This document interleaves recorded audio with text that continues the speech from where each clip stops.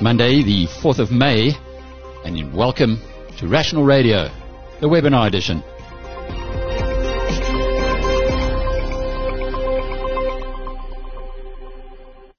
A pretty good turnout for our Rational Radio, as always, but especially so this week. And of course, in studio, we have our two esteemed guests, David Shapiro and Gigi Alcock. We will later be joined in the program by Michael Jordan and Magda Werzikcha. But let's just kick off with our first two. David, I have made a little slide for you. You were naughty. You didn't send me the bio that you had to, so you have to live up live with this slide. I love that picture of you. Do you wear it pretty much all the time? The mask, that is. No, not at all. I had to do that for a webcast. Somebody wanted to see us in a mask, and you'll see that my hair is a lot shorter than it was there as well. A lot more grey in that picture. I look much older than I really am, so I'm not proud of that picture. But it's quite a nifty mask. Ours are pretty much homemade versions. Where did that one come from? My wife went out. She's a specialist in these kind of things, and looked for one that we have to continually spray and keep, and the whole family have got them. So that you can't run in those.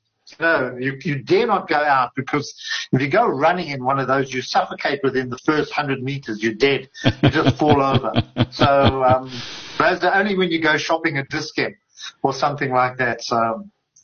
Well, I did see, David, we went out yesterday. Unfortunately, today I had lots of things on my plate, but we went out for our exercise between 6 and 9 yesterday, and I was amazed at how many people in our area, which is Bryanston, the fairly upmarket area, were out there walking around, mostly with masks, excepting the runners. So I can see what you're talking about. If you're a runner, it really isn't the time to be wearing masks, I guess. No, and that's why no one greets you. You know, you can recognize all the dog walkers and everybody else behind their masks, and you'll walk past them and say, "Hello, John," or something like that, and they kind of grunt at you as though you're an outcast, you know, for running and not wearing masks. So whatever. But Alex, the number of people that were out over the weekend is just quite astonishing, and you know, everybody coming out and just airing themselves, walking their children, just walking. You know, you can see what lockup has done to them. They just need some fresh air, and the weather was magnificent. I mean, even today, it's really beautiful. Such a beautiful, heartfelt, autumn. We're very privileged to live in this part of the world, certainly weather-wise. Gigi Alcock, you're on screen now. Gigi, you've really plugged into the informal economy, Carthonomics, etc. Your gift to the world, unpacking lots of things that many other people don't see. But that means you're well connected there as well. What's the feedback like coming from the Kasi? Hi, Alec. Yeah, so I think that.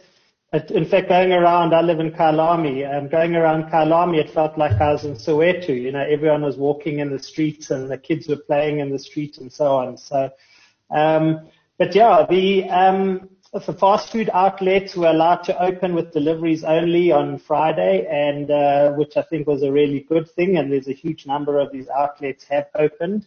It's a moot point to say, are they doing deliveries or just allowing takeaways? I'll leave that there.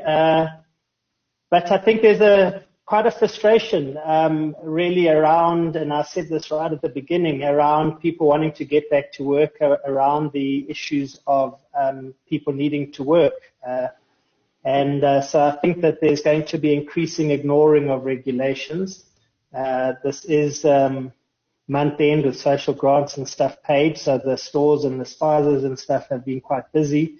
But I sense a very strong, from all my network, frustration at the moment, people wanting to get back to work.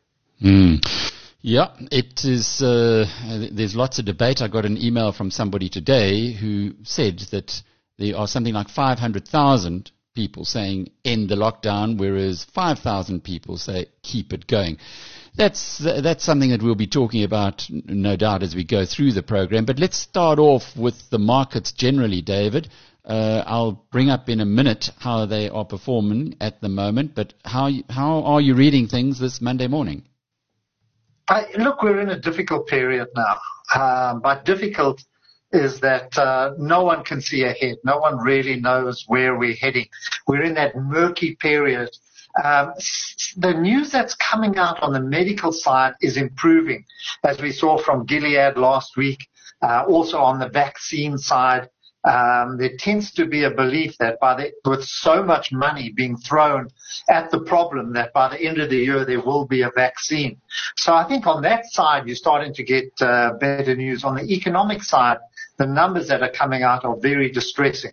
So I'm talking more in a global context now, but I think it's going to be only by the year end that we'll start to see better numbers coming through.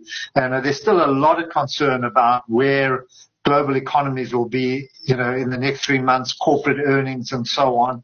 So it's a difficult period. And we're also going to have to count the costs.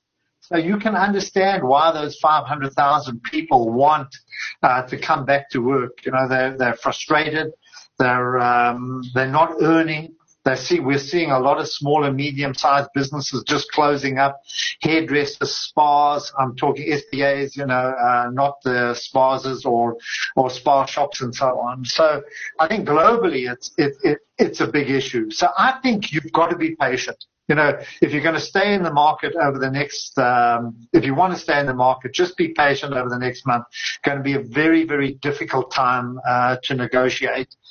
Alec, the one thing I must say is that the market is actually short. What I mean by that is money managers are accumulating huge amounts of cash. The traders, those who want to be short, are short. So that tends to give some kind of underpin to the market. So, we're not likely to see any major shifts downward, but I think the upside shift is going to take a little longer. It's going to take some time. Be patient. That's it. I'm just looking at the screen right now, David, and the bigger movers on today. Obviously, the penny stocks are dominating there, but as you go down the list, you see Sasol that's down 11%, EOH, wow, 335, down another 11%. Textainer, I think that's the Giles, isn't it? Oh, no. And then you got Tsogo Sun, which somehow picked up 9.5%. But this kind of volatility is something we need to get used to, I presume. It's crazy. I've never in my life seen moves like this, 10% moves in a day, either up or down.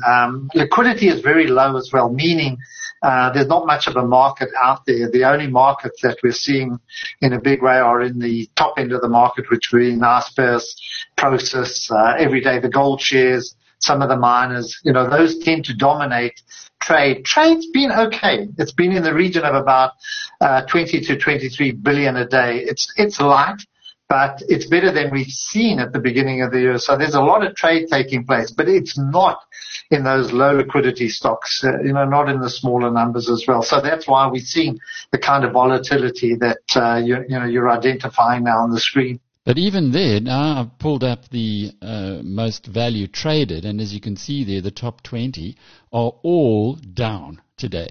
So it hasn't been a good day at all so far, with some really big hits being taken on some of the stocks, as we can see there, 8% for ABSA, 8.5% for ABSA, Richmond 3%, Nedbank 6.5%. These are really big moves, David. If you're an investor, presumably, and Capitec 5%, you just sit on those sidelines. Let's catch up on Friday. Remember, we were closed, and Friday was a bad day for markets. It was the 1st of May, so there was a lot of rebalancing in global markets. There's still a move out of equities into cash, but I think on Friday, U.S. markets were down 3%. So also this morning, we're just playing catch up with where markets are going to go. There's further downward pressure on global markets. Sasol, the oil price, not looking good again, taking some big hits, and they're coming under a bit of pressure. There was actually quite a good, I must say, Abdul Davids wrote something in Business Day this morning, or was interviewed in Business Day. Gives you a good insight into Sasol. Worth reading, if I can recommend. Just talking about the sale of the Lake Charles, or the proposed sale of the Lake Charles project, and how they, he's broken it up into areas where it's probably going to be the plastic side, not the specialized chemicals that they'll sell.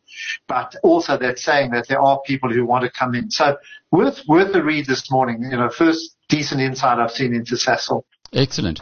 And just to remind you that this is an interactive program. We've got the background from David. We'll get background in just a moment from Gigi as well. And as you can see on the screen, Michael Jordan is going to be with us in a few minutes too. But if you would like to participate, there is a little box down the end which says questions. Just click on that and write in or text in, write in your questions. And if you I'll have a look at them. I can see there's one from Paul. I can see there's one from Peter, one from Paul. Put your questions in there and we will pose them to our panelists as we go along in the program.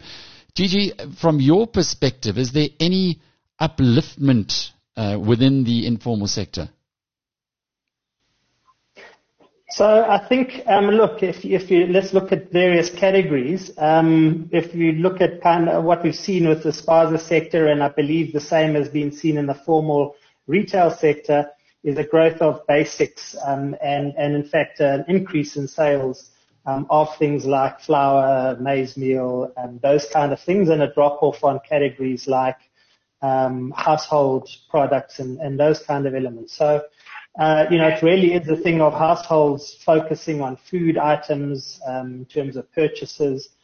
So if I was, I guess, any of the guys manufacturing maize meal, flour, etc., I think you're in a very strong position and will continue to do so. In fact, the spaza sector are complaining about shortages of things like cooking oil, flour, maize meal, and similar kind of products. So. But I think generally, because in essence, if we look at the informal sector, the only outlets that are open or sectors that are open are the spaza sectors open, the fruit and vegetable hawkers, and very limited opening of the fast food sector. The vast proportion of everything else, the mechanics and auto sector, and anything outside of fruit and veg and foodstuffs is closed down. So I think that. And this is where, in a sense, I think we really have this big need for people to go back to work. I think I also need to point out that a very large proportion of our population is in that sector is immigrants, is foreigners, if you want to call them that. And we've seen these 10-kilometer queues for people queuing up for foodstuffs. I believe a large proportion of those are not South African, and they don't benefit from social grants. They don't benefit from all sorts of interventions. And I think there's a very big danger of this. We can't just ignore it and assume whether they're legal or not. What are we going to do about it? And I think that we're going to see a large number of the immigrant guys going back to work or reverting to crime and so on. So I really think we need to look at a solution for low income categories that goes beyond just saying you have to be 100% South African or and I believe that the opportunity, we can't also create a welfare state. So how do we find ways to allow these small businesses, these one-person businesses, to start entering the economy on a slow basis? I also think that we've seen, in essence, March, I said in our first talk back in the beginning of March, that the real impact is going to be felt in May. And I really see that. I think that people received salaries and were working in February and beginning of March to an extent. And I think that May is going to be a tough month. Paul Hansen wants to know, anyone heard about any news about whether the global government bond index has sold its South African bonds yet, David? I'm trying to find that out this morning. There's been no evidence in the pricing. What was interesting, though, is that the Rand, which Thursday morning was 1803, spiked on Friday around about 1880, 1890 is where we took off this morning. We've settled down slightly at 1875, which does suggest a little bit of withdrawal. But Alec, I sat through a presentation this morning, and I don't think that is confined to South Africa. I think it's a general trend that we have seen in markets where there has been rebalancing of pension funds and other investment vehicles, where there's been still a sell-off, huge sell-off in equities, going into bonds or going into cash. So I think if there has been a sell-off, it's probably in line with what we're seeing in the rest of the market. But there hasn't been a major evidence of offloading of bonds. I think it might have taken place before. And just on the rand as well, that's been dollar strength as well. It's not confined to South Africa. I think you'll find most emerging markets currencies have been under pressure. So to Paul, no real evidence. There's another question here from Peter Bodel. I told you, Peter and Paul. He says, if we allow, as a Naspers fan, would it be better to buy Tencent on the NASDAQ than Naspers on the JSE, David? I had 6 of one, half a dozen of the other. I don't think it really makes a difference. I think there's quite a discount. Naspers is still trading at quite a big discount to the underlying investments. And also with Naspers, you're getting another array of investments. I like Tencent. I like Alibaba. I still think that's the area to be. So, if the money's trapped here, if it's trapped here, no problem with buying Naspers. If it's overseas, well, you can buy Tencent. But I don't think there's a definitive answer to that. They both, at the end, they're both the same thing. I hope Bob van Dijk does something, though. And I think that's why we're buying Naspers, is that the hope that there'll be other areas, particularly in this kind of market, that do open up. And you know me, I'm a massive, massive tech fan. I still think that there's so much going to happen in the next 5 years. So, I remain committed to that, to that area and certainly to things like Naspers and Process. 10 cents around 400 Hong Kong dollars. Year to date, it's been very volatile, but still up at a pretty good rating. If we take Naspers against it, I hope it's still called NPN, David. Yep, there it is. You can see that it's in fact outperformed. Naspers has outperformed so far this year, and that's probably because of the buyback by about 18% or so. Sorry, the rand as well. I think we forget to understand that that the rand at the beginning of January was 14-ish. Now we're closer to 19. So in that Naspers price has been a massive rand devaluation as well. So anybody who is even who's been exposed to offshore markets in rand terms has really scored. I know you're going to be talking to Magda, but I mean, if you talk to her about those, some of the funds that she has, they've been massive outperformance as well, largely driven by some of the gains that we've seen in tech shares and also by weakness in the rand. Indeed. I'm very glad that Rob Remus has asked this question. He says, how does Discovery's 25% ownership of Ping An Health affect its valuation? Well, I got all excited about this last week in this program, as you remember, David, because Ping An Health, which I didn't know was listed. Indeed, there is a Ping An Healthcare listed. So I scuttled off to Discovery and said, if you own 25% of this company, as you can see there, it has a market cap of 114 billion. If you work this out on the Hong Kong market cap, converted into rands, suddenly you've got a 25% share of this company, which is worth the same as Discovery's total listing on the JSE. And I was all excited and ready to tell everybody that Discovery has to be almost like another Naspers. Unfortunately, this company's got nothing to do with Ping An Health, believe it or not, which Discovery has its 25% shareholding. I checked it with the company. They explained to me that Ping An is quite a complex organization, and that this is something called Good Doctor. And as you can see here on the Wall Street Journal, it's called Ping An Good Doctor's AI system. Good Doctor, Ping An Good Doctor, and so on. It's got nothing to do with Ping An Health, which is 25% owned by Discovery. So although Ping An Health in China is a valuable business, it is not listed, as we initially suspected, and it got nothing to do with another company, number 1833, listed in Hong Kong, called Ping An Healthcare. Rob, thanks for asking that question. It gives us the opportunity. Have we got Michael with us now?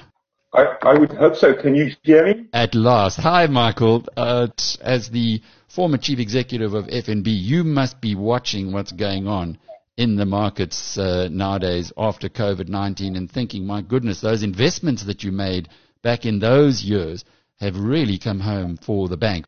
Alec, now is a very, very good time just for humility. I've seen so many people become experts on things like epidemiology, which is a word as an Afrikaans speaker I struggle to pronounce. And everybody thinks there should be a lockdown, there shouldn't be a lockdown, they should have done these investments and so on. I am as confounded as everyone else. I am particularly perplexed by how well some of the overseas markets are performing when the real economic conditions are so incredibly bad. I know that it's because of money printing, and I can kind of explain it in retrospect. But I think these are some of the strangest possible times that we find ourselves in. And things like negative interest rates, massive printing of money and so on, I just think it's confounding. And one needs to be agile and flexible, but an adequate dose of humility when looking at what's happening in markets. Now, your company, Montegray, is a investor in a number of other companies. I think last time I looked into it, it's more than 24 investments that you've got. So you must have a pretty good understanding of the way things are happening or performing within the South African environment. Yes, I've got about 25 little investments. These are all startups, and they are all technology focused, or there's something about their business model that is enabled by technology. And I'm fairly fortunate that most of them have done well in these tough times, and in some cases, progress that they struggled to make for many, many years before has been accelerated by this.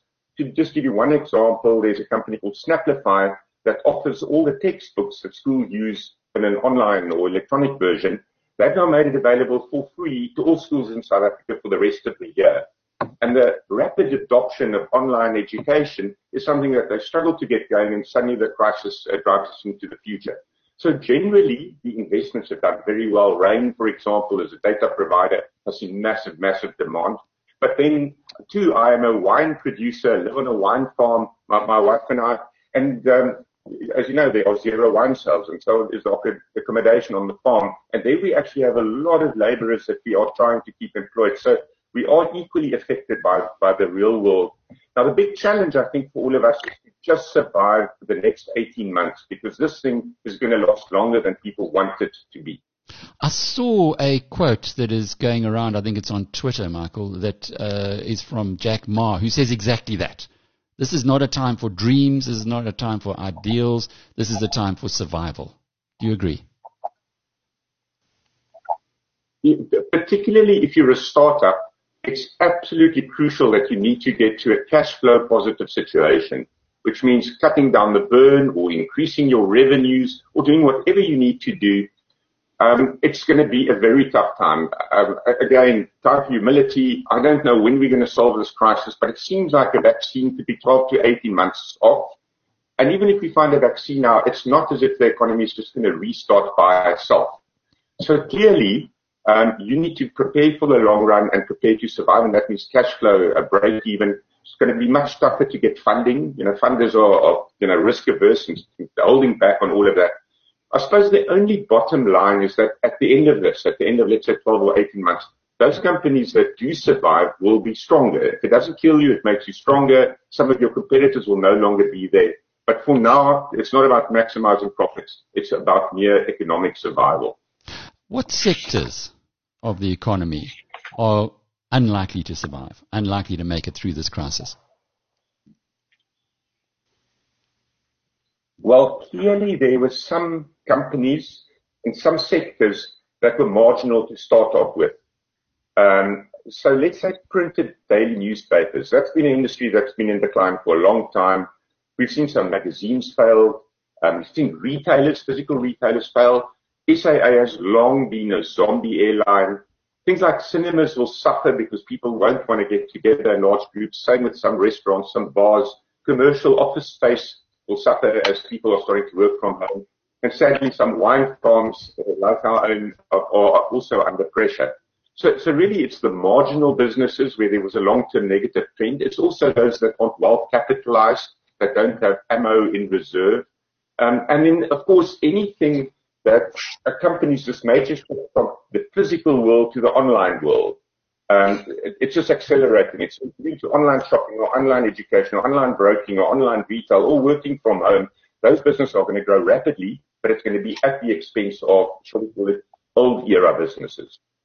So what happens if you are one of the unfortunates who's working in one of these imploding industries or businesses? What do you do? Well, the best advice in business is always go back to first principles. Why are you in business? Who are you serving? What is the exact product that you're providing? What price should you be doing it at? And then to make the hard decisions around those first principles. You know, there may have been things that you knew you had to do, but they were just too tough to do before. Right now, you don't have that flexibility. Make the hard decisions. Often that would mean cutting costs. It could mean turning fixed costs into variable costs. As for pricing, generally you need to review it, and generally I think it should be lower in this environment because it's tough out there. And if all those things don't work, you should consider changing the business model, pivoting. A basic example of a pivot would be a restaurant that is now going into food delivery. I've got one startup that delivers premium wine online in South Africa, Port to Port it's called, but they can't deliver here. So they opened up a business in the UK using the software that they have now. So there are some growth opportunities, but you have to fundamentally reassess the business you're in. Sometimes you can pivot that business into a new direction. And there are other cases as well where you just need to call it a day and move on to something new.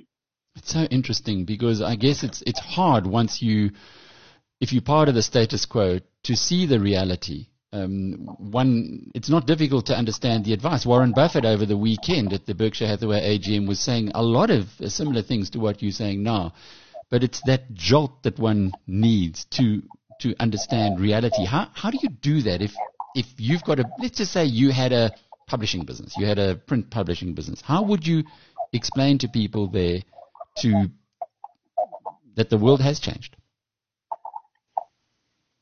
You know, there's this famous line, and it's been attributed to so many people, that says, don't waste a good crisis.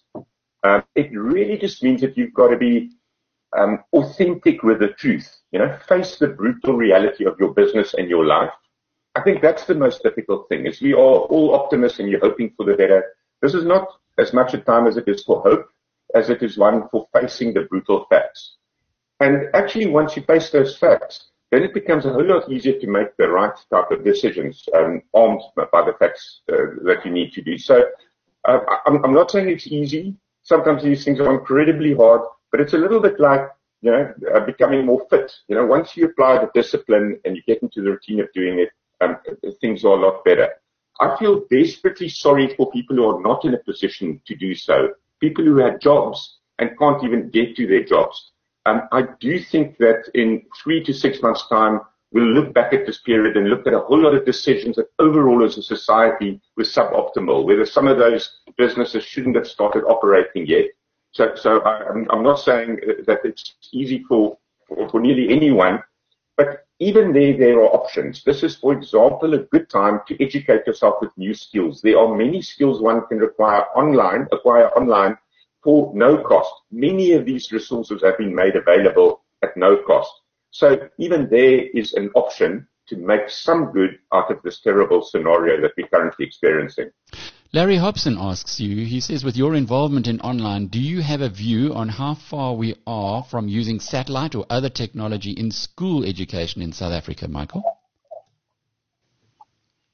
You know, it's interesting. I have 3 young daughters who happen to be in 3 different schools, and I can see how the schools have adopted technology differently. My daughter my one daughter had to write exams or is regularly writing exams. Others are doing quizzes. Some can see the rest of their classroom.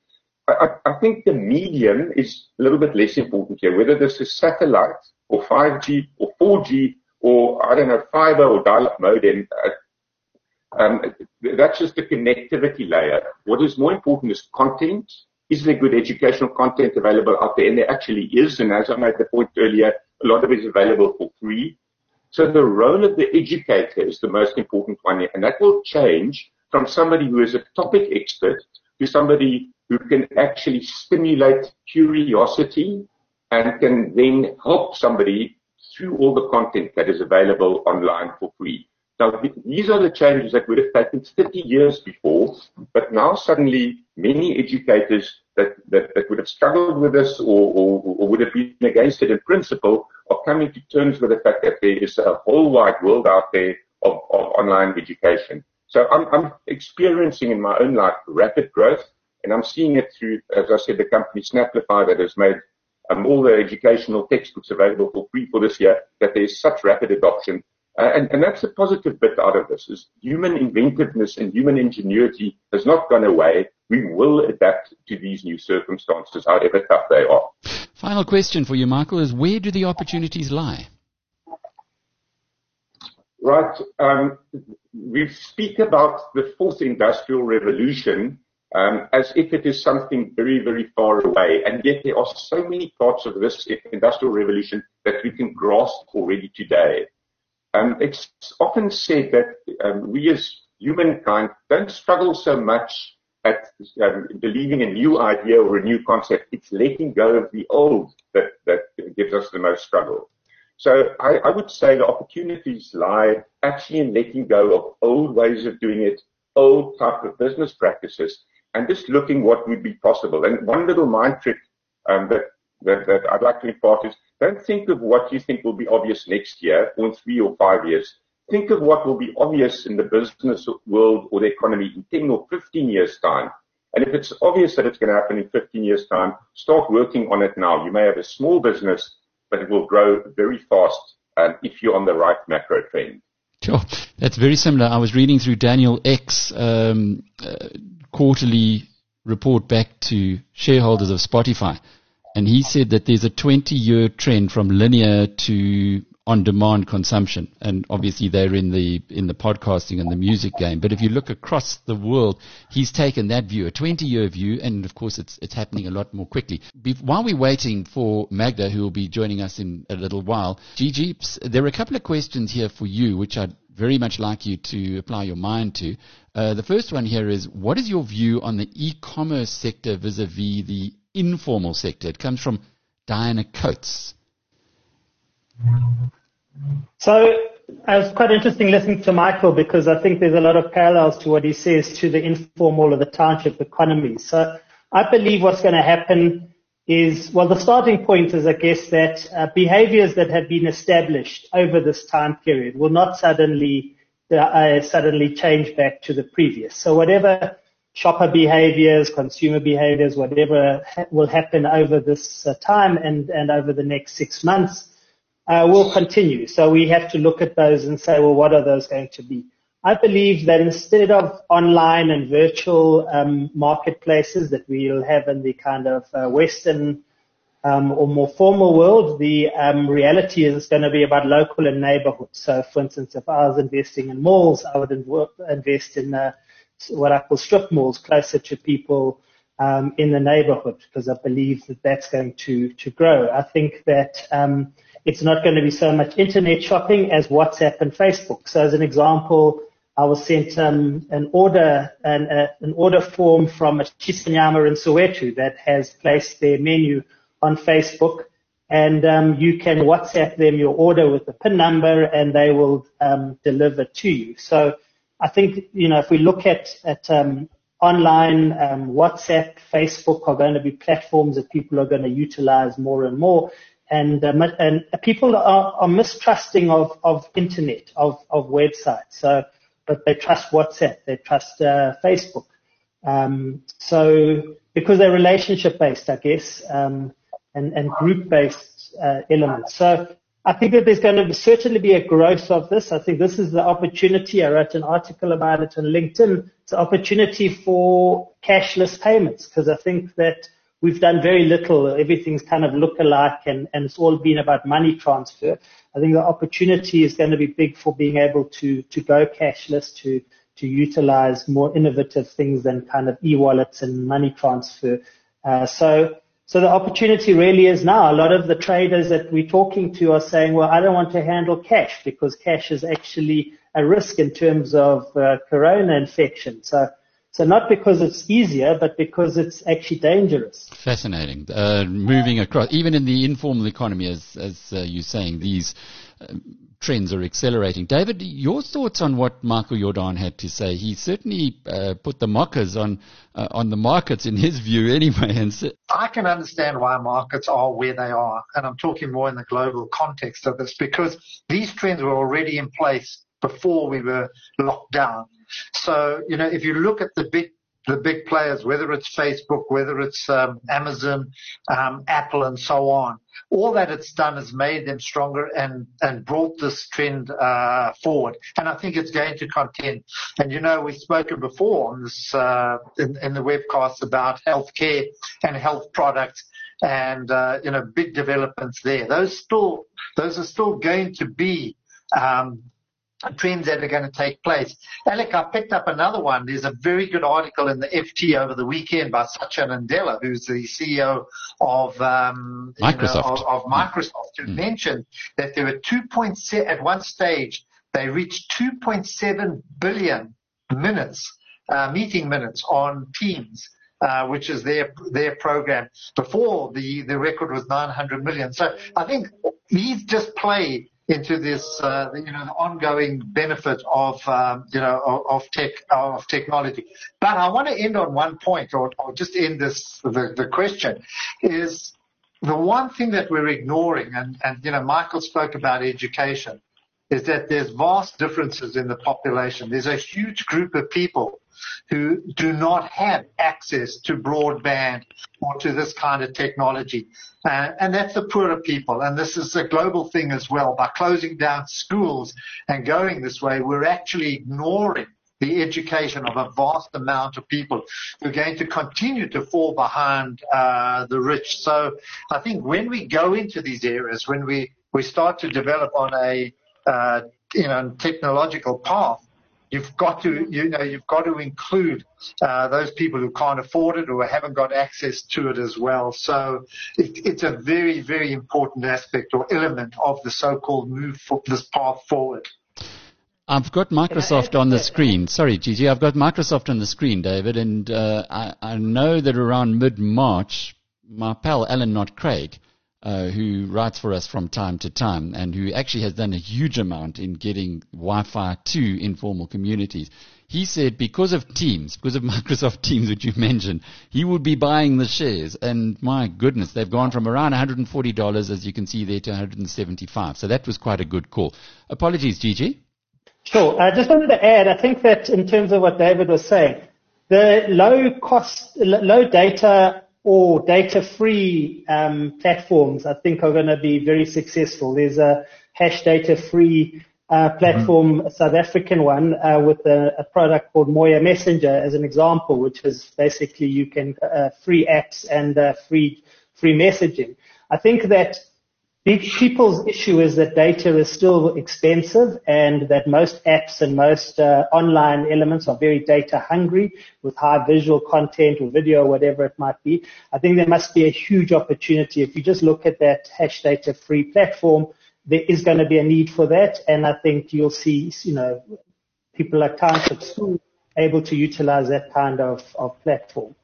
In most households, you've only got one laptop. You don't have three laptops. So if you've got three kids there who have to be educated, even if they are remote, you haven't got the equipment, and I think it's absolutely imperative.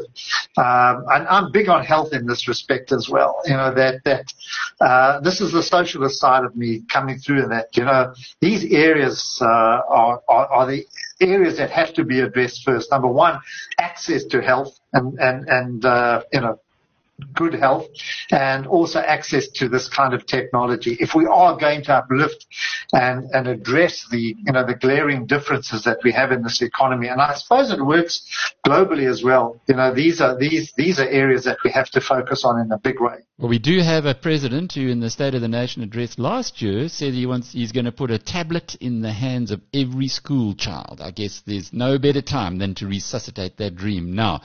Louis Gerring, another old friend, asks David, What is the sentiment now on active versus passive investment strategies? Well, I've always been active. And I think while the downturn was across the board, I think the upturn is going to be very much more focused.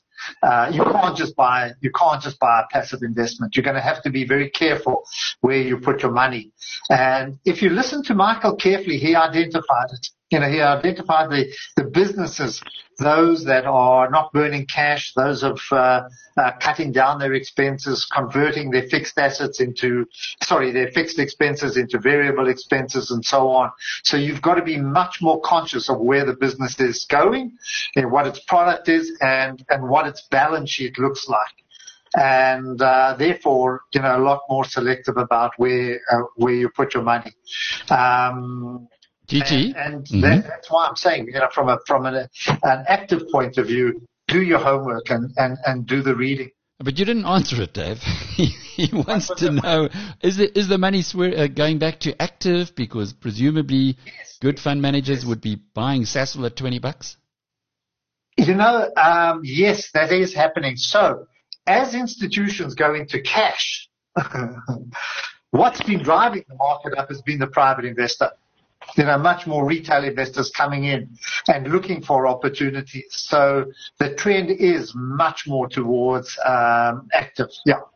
Passive, going cash, getting out of the market, taking protection. I think the retail investors are a lot more bold and, looking as to where we're going to be in a few years' time when we come out of this.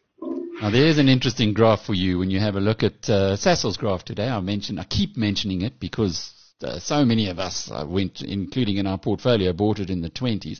And you can see there it's had a big bounce from where it was just after 12 o'clock today to, since we've been talking here, it's got to $81 from 76.50. There's a question here for you, Gigi.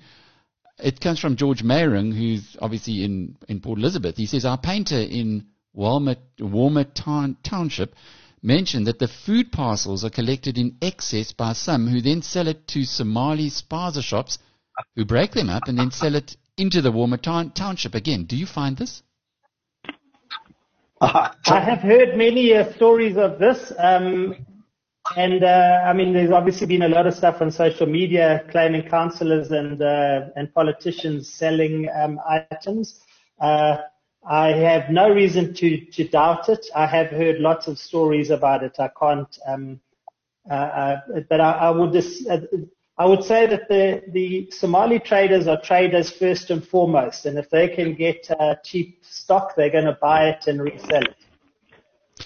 I suppose it's one of those unintended consequences of trying to help people. David, there are quite a few questions here. Would you buy both ASML and the chip makers and semiconductors? And no doubt. ASML is the Netherlands company that makes the machinery that allows you to make the semiconductors. They're under a bit of pressure, as all markets are at the moment. They've run very hard. I'm taking a view of this so-called digital economy, which I think is just starting now. I think it's going to get a lot bigger than it is at the moment. And ASML is well placed, and it's got progressive technology. I can't explain it in technical terms because I have to have it in front of me, that it's selling now, the kind of machines that it's selling now. But it's a very, very high-tech company. And Alec, you can associate. You remember Buffett went into Israel and he bought this high-tech business. Iskar. Iskar. Well, I always think of Iskar when I think of ASML. It's just one of those businesses which is just so way ahead of its competition. And there is competition, of course, in South Korea and other places that do make this kind of machinery. So, but a superbly run business and pays dividend and run by Boer Hollanders. When you listen to them, they tell it how it is, and they just see good times ahead. So, very, very well placed for the expansion that we're going to see in the digital economy. So use the recent weakness around €250. You might have missed the 175, but that's what David's telling you. Magash Pillay asks, how do you get exposure to Tencent? Is it via Naspers or Process? Actually, it's by both. But he says as a follow-up, can you explain the holding between Tencent, Naspers, and Prosus? Do you want to give that a go, David? No. No. I'm going to get all confused. But Prosus holds Tencent and Naspers holds Prosus. So I haven't got all the formula and all the different cross holdings here, but effectively, if you do your work and if you set up a model, you will find gaps that emerge that makes one cheaper than the other.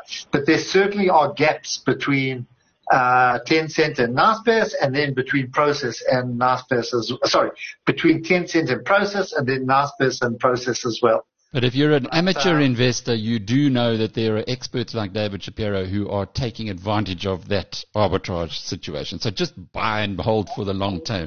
I would suggest to you, Magosh, my view, buy Naspers in South Africa. You live in South Africa. You get it at a huge discount. All the way through, you're getting a big discount on Tencent. But let's go to Neil Boyce's question.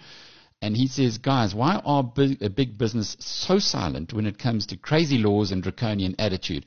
As Gigi will confirm, we have a crisis with regard to our informal sector and poor people. Government is still playing politics and big business is quiet. Gigi, thoughts? Look, I mean, I think big business is playing a political game to a large extent. I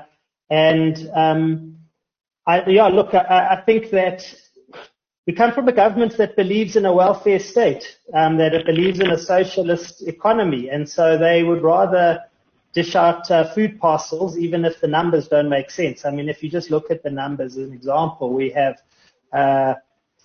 got about 16 million odd households in South Africa, and we're giving out like 100,000 food parcels in Gauteng and so on and so forth. So we're never going to fill the gap, but we do have a government that believes in a welfare state, and I think that no one wants to irritate the government. So there's a lot of political games going on, and I mean the immigrant story that I mentioned earlier is an example. It's the elephant in the room.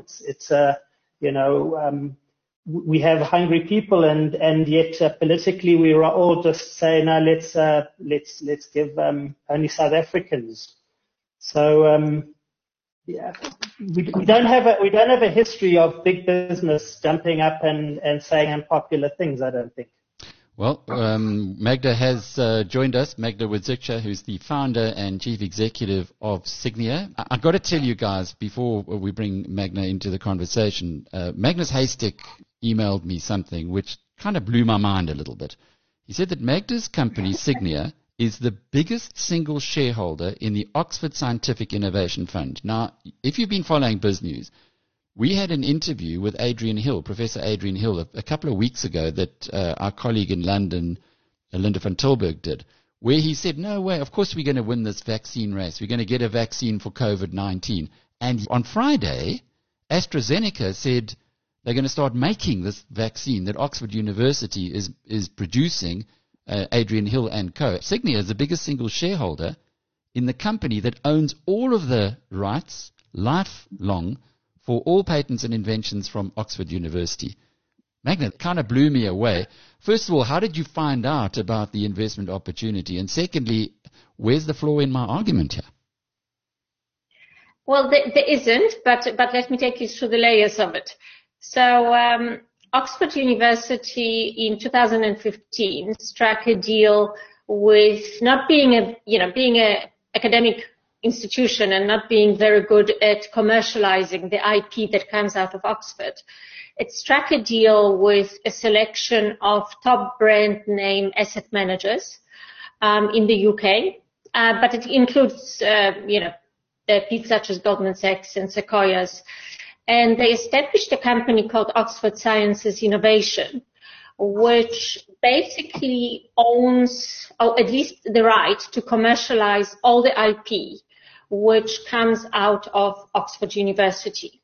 And it's an in perpetuity deal, and an exclusive one at that. So basically, the way it works normally is if you have an academic or academic team, they come up with some innovation or some great idea, they register a patent, what happens to that patent is that Oxford University owns 50% of the rights to the patent and the academic staff owns 50%. So in this transaction, OSI then takes a look at the patent, and if it deems it to be worthy of commercialization and turning into a company,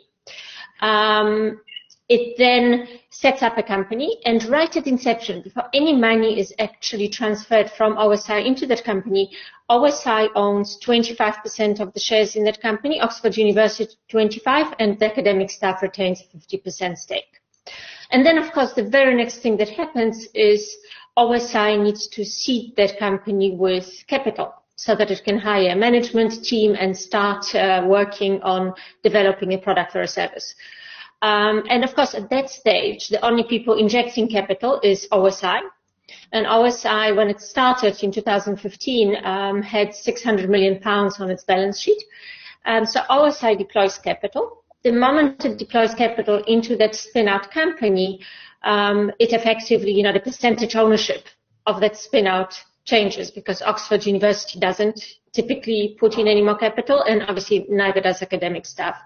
So, by the time these companies are sizable or sufficiently sizable, OSI tends to own about 50% of each one of these spin-outs. And of course, as they grow, other validating capital comes along, other investors come along as those companies raise capital. And since 2015, Oxford and OSI have spun out 80 companies. They spin out around 10 companies a year. One of those companies is Vasitec, which is the company working on the Covid-19 vaccine.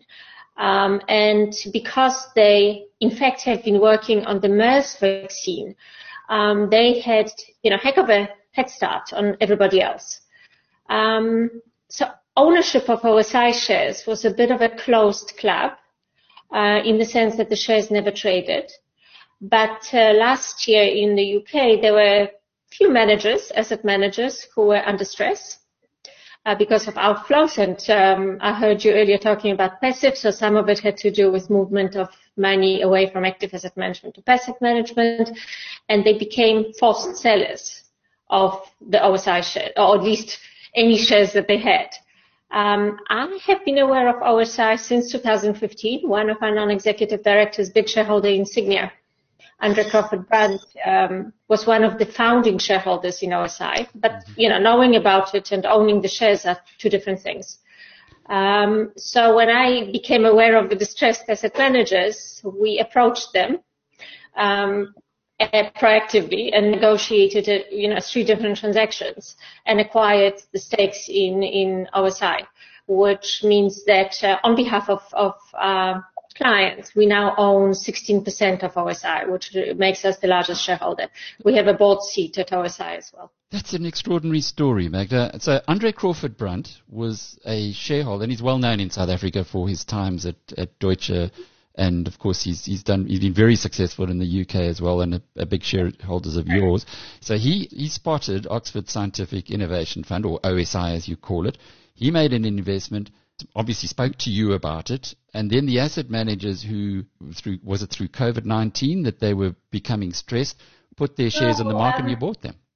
And one of them was Neil Woodford. Ah, yes. So a little bit of a John Bickard of the UK, very famous asset manager, accumulated a lot of publicity and a lot of assets on the way up and on the way down. And he was a big shareholder in OSI. So he was my first target. When he faced large outflows and I knew that he had a pocket of these shares, we approached Woodford and bought his stake in OSI. And then there were a couple of others. David, I can see you just itching to ask Magda a question. No, I'm on her side. I'm just asking, where is this in her fourth revolution? Is this on her fourth industrial revolution fund, or is it held in some of the ETFs, or is this just a private holding that they have? No, so it's held in a couple of appropriate unit trusts, such as the Fourth Industrial Revolution Unit Trust, but we also have an exclusive product called Sygnia OSI Fund, Obviously, access to these shares is quite scarce. And so we've got a lot more commitments to the fund than we have shares available at the moment. But we are hopeful we can negotiate a couple of more deals, ideally. So it is a shareholding in some of our products, obviously the appropriate products, as well as being a standalone product where we offer investors access directly to OSI shares. So if a private investor, somebody listening to this webinar, wants to invest, they then apply to become an investor in your OSI fund? They will just in the Sygnia OSI fund. That's correct. And although it's an unlisted investment, what we've done for retail investors in particular is that Sygnia underwrites the liquidity. So you invest in the fund, but if you want to withdraw, we will purchase the shares and give you your money back at the prevailing market value. What about this Professor Adrian Hill's vaccine and AstraZeneca's announcement on Friday that they're going to start producing it? Presumably this will flow through to OSI at some point. At some point. So Oxford University, as opposed to many of the American companies, is very adamant that they will never benefit financially as an institution from a global pandemic or a global disaster. So in terms of the deal between OSI and Oxford, there is one little carve-out which talks to global disasters. And so the deal is that, Vasitec, which is the spin-out in which OSI has a 45% stake, is developing the vaccine. But what they've done is they've set up a separate company underneath Vasitec, which is also part owned by Oxford University directly, so that the IP is protected. And the idea is that they will develop the vaccine. They have already moved to human trials. I think 6,000 people are now in human trials. And they have, according to the Vasitec founders, 80% probability of having a successful vaccine by September. According to Sir John Bell, who is, the leading Dean of Medicine at Oxford, he puts the odds at 50-50.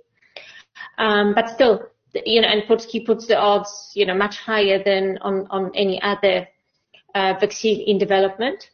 So what will happen is that vaccine will be manufactured and sold at cost until a year after World Health Organization has declared the Covid-19 no longer to be a pandemic, at which stage, it will become a for-profit endeavor. So, in the meantime, it will be done at cost, if it is successful. Wow. But that's just one of 80 different companies that OSI owns stakes in. Now, there's some more. Roelof Botha, who's another famous South African, who's I think the lead. My best friend from university days. Yeah. Oh, okay. So Magnus tells us that you guys know each other well from the Sequoia Fund. David obviously knows or do you know Roelof, Dave? I know his father. That's about the closest I get, and I know that Puk Botha was his grandpa. Grandpa, just like you. Yeah. But Magda, did he also encourage you to invest in this OSI fund?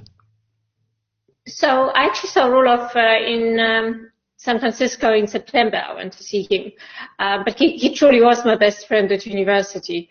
And then he left, he left South Africa. He became part of the PayPal mafia, and subsequently joined Sequoia Capital, and now heads up Sequoia Capital in the US. So in fact, Sequoia's holding in OSI is interesting because they hold the shares in OSI not in the funds that they run on behalf of their clients, but they hold it in the fund, in the partners fund. So it's the fund that benefits the partners of Sequoia. Not dissimilar to Willis Towers Watson globally. They also have a stake in OSI. They also hold that stake in the partners fund rather than in the clients' portfolios. And, part of the reason is such scarcity of those shares. It's been so difficult to get access to those shares that when you do get a pocket of shares, probably selfishly, you hold it in your Wow.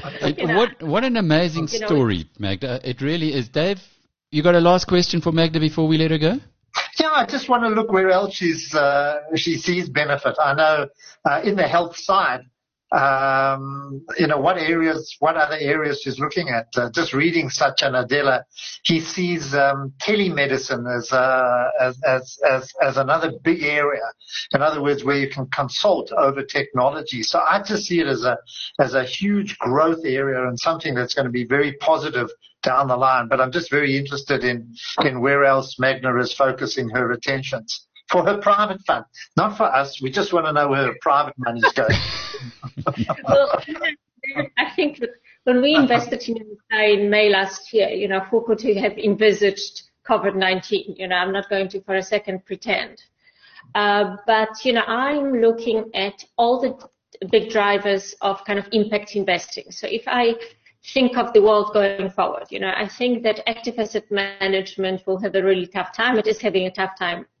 Overseas, money is moving to passive. Investors are looking for cheap ways of accessing the market, the kind of, listed markets. And whether that takes the form of, passive investing, beta investing, active investing, it doesn't matter. It will all be about low cost access to market returns.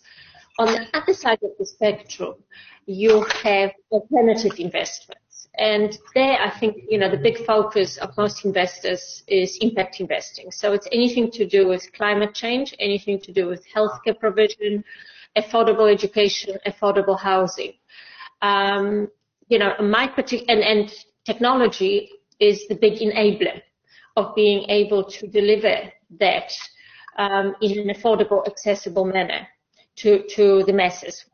Previously was not possible.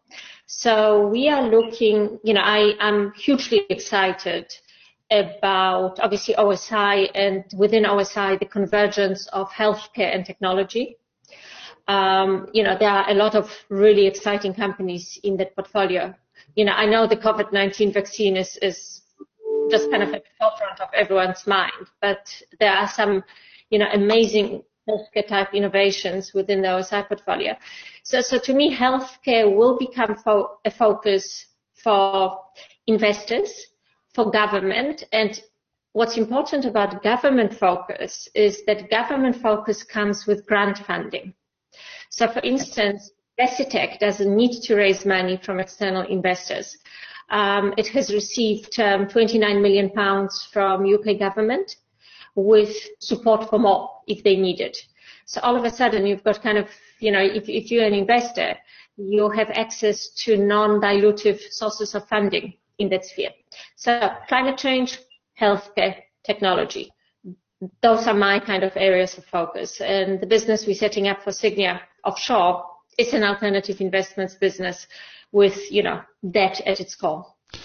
Magda Wezicza, the founder and chief executive of Sygnia, thanks for joining us today and for giving us your insights into an incredible investment opportunity, Dave, that it just shows if you're in the right place at the right time and you've got the right friends like Rudolf Botha and Andre Crawford-Brunt, and you're smart, which we know Magda is, you can really share the love throughout the South African society.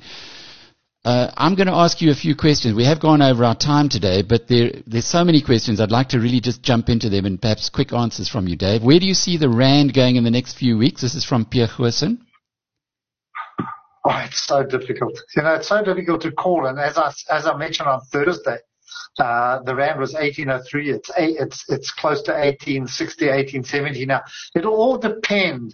Besides the cash flows in and out of South African investments, and that it's also going to depend on where the global economy goes. I'm a great believer that we'll get back to 15, 16 in the second half of the year when the global economy starts to pick up a bit of momentum. Maybe not that fast, but I still see. I see us on that course, as things start to improve, and as we start to get news of vaccines and other cures and better treatments for COVID-19. So it's hard to be negative on the rand at these kind of levels, short of a further catastrophe. So what you're looking at there is going back to where the rand, and I've got on the chart now from the Wall Street Journal. So it would be where it traded pretty much up until February this year before it blew out above 14, as you say, between 14 and 15, and you'd see that as a more normal range for the South African rand. Okay. I'm sure that Pierre would be happy to hear that. Then there is one here from Mike Glatar. Can offshore funds invest in the Sygnia product? Mike, I think that Magda did answer that. Dave, she said that they're going to be setting up offshore as well. Sure, they've got ETFs here. There are a lot of ETFs. I must say that I'm a big, where we can't get money offshore and where we're forced to stay here, particularly for Regulation 28 businesses, or where people do not want to keep the money here. There's one can go into the ETFs. There is a fourth industrial revolution. There's there are other products. I think the S&P 500. There are a whole host of different ETFs that you can go into. That's exchange traded funds, which are listed on the JSE that you can buy literally through an ordinary stockbroking account. Peter Salter says he missed our discussion on Sasol. Surely it will go up after lockdown. It's a hard one. Sasol is such an emotional issue at the moment. You're calling the oil price, which could come under further pressure, which is not really picking up off these levels. You're calling the rand. You're calling their deal to sell part of the Lake Charles product. There's so many unknowns about the company. For me, it's dangerous territory.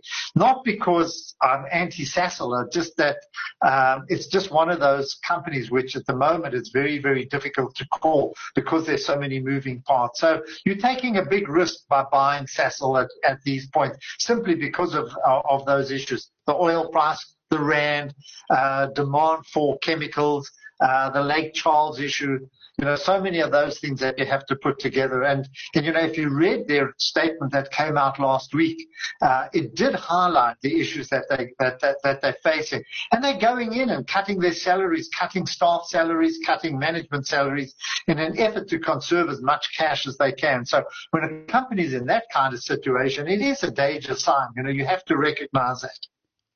I've got the Brent oil price up on the screen right now, and as you can see, it's now got to around $26. We had a really good interview with Justice van der Spey a couple of weeks ago, a oil trader based in London, who was explaining why the WTI index went negative. It was really certain traders who were caught on the wrong side of it, and they had to pay people to take the contracts away from them. But this is the one that we watch in South Africa, and as you can see, it did lift up a little bit in the past few days from around $22 to around $26. Vitsa Post says the fossil fuel companies are likely to tank and internal combustion engines too. I doubt any new refineries will ever be built again. Ever is a long time, Vitsa, but we respect your view. Then we did ask, or Dion did ask that question to Michael. I want you to apply your mind to it, Dave, if you would. If there was one bank that you could be in, which one would it be? And if there was the last banking stock that you'd recommend, and why? Oh, I've always regarded the banks with great respect. I think they've always run very, very close to each other. They've always been well run. And to identify one, you'd have to ask an extremely good bank analyst to pick out one that stands above everyone else. From my point of view, I've always been in both First Rand and Standard Bank, and I think that's just historical. But which one I wouldn't be in, I don't know. Capitec has done incredibly well. Probably very, very vulnerable, although very vulnerable in this kind of climate where smaller and medium-sized businesses are feeling a lot more pressure than the top end. But isn't this an interesting graph? Look at it on your screen now, David. I've taken First Rand and Capitec, and one always assumes that Capitec is the stock that is it's growing faster, it's going to outperform. And actually, they are dead in line from the beginning of this year. They are very, very closely correlated now, whereas, of course, if you go back 5 years or so, it would have been less correlated. And you can look at that there. You can see how Capitec has outperformed FirstRand quite significantly on a 5-year basis. So maybe Capitec is becoming a big bank and its stock trading like a big bank. It's so hard to, it's so hard to work your way through where we are at the moment. And I think that, Michael said, this situation has humbled us all, and has made us rethink of where we are. I think a lot of banks at the moment, if you think about banks, they're under quite a bit of pressure. They're going to have to put huge amounts aside to cover write-offs, bad debts. You're not going to see an increase in trading activity at the moment. So I think they're all going to feel the pressure and again have to withhold dividends in order to conserve cash, which has been a recommendation from the regulators. So I think most banks, are going to find themselves in very tough conditions now. And that would include even finance companies, that are listed on the market, which I would assume includes our own business, Saxford, and that. It's a very, very difficult time. Which one comes out? I think they'll all come out. I don't think anybody's vulnerable. I do not think any of our banks are vulnerable. They've been incredibly well run and very well regulated and very well capitalized. But you can't ignore the kind of economy that we're in at the moment. So, just be cautious on the segment. If you're looking for growth and if you're looking for shares to go for, you're looking for survival, they're okay. Dion, I'm going to be a little more specific than David. He's hedging his bets there. And I would say get out of ABSA. That would be my worst bank to be invested in. As you can see here, it's the golden line on the chart. Capitec outperformed FirstRand in the middle there with the black line, and then ABSA underperformed. And I'll tell you one of the main reasons for this. I had a chat last night with Brian Beeler, who's the MD and part owner of Hazelmark, which is one of the big estate agencies. He reckons they have been doing a few deals during lockdown, and the prices of houses that are changing hands are dropping dramatically. He reckons that house prices, when we come out of lockdown, when estate agents can start trading again, are going to be anywhere between 10 at the lower end and 20% lower than the already depressed prices they were at before we went into lockdown. Now, just extrapolate that. Which is the bank that has got the most exposure to mortgages? ABSA by a country mile. So a consequence of that would be, for me, I would say probably Capitec or probably FirstRand at these levels, because Capitec is now going to be operating pretty much like FirstRand, and we know the incredible job that Michael and his colleagues, Michael Jordan and his colleagues, did at FirstRand in positioning them technology-wise for the new world, and so they will benefit from the changes, but on the other hand, the one that has to be most vulnerable must be ABSA. David, I really want to finish off these questions because you've got to go. But what is your most contrarian investment idea currently not held by your peers in the industry? The fact that I'm bullish, probably, that I continue to be an investor. And I think from a contrarian, okay, I'll give you my contrarian bit. And I actually mentioned that this morning. We're very negative on air travel. We're exceptionally negative on the whole industry. Buffett sold out of his airlines. I've been a long follower of Airbus, and it's a very solid company with about 10 years of orders. The problem is it's under a lot of cash flow issues at the moment, and therefore has been sold down. But it's when things change, and they will change. I think you're going to find them incredibly cheap or dear at this kind of price. So that's my contrarian. But I'm saying at these kind of levels, at 54 euro a share, you're actually buying an option. There's very little downside there. I think you're buying an option for the upside. So don't expect any returns in the next few months.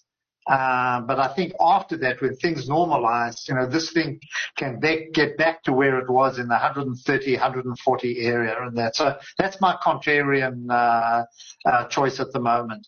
But just be patient and, don't look for any immediate returns. Well, there you can see it. €136, euros before COVID-19 started cracking us. There mid-February, 138 euros. Current price, €54. And I suppose on top of that, David, with all the money that's being thrown at the problem by central banks, the assets have to appreciate in relative terms or versus the money that you're talking about. Okay, two last questions.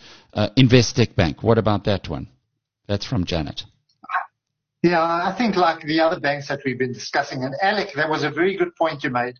I think exactly that. ABSA's exposure to retail mortgages are very big, big issue and well thought and well presented. Investec worries me. It worries me in a sense of, well, what does it do? Where's it going to position itself in a situation now that it's lost the asset management side? Where does it make money? What special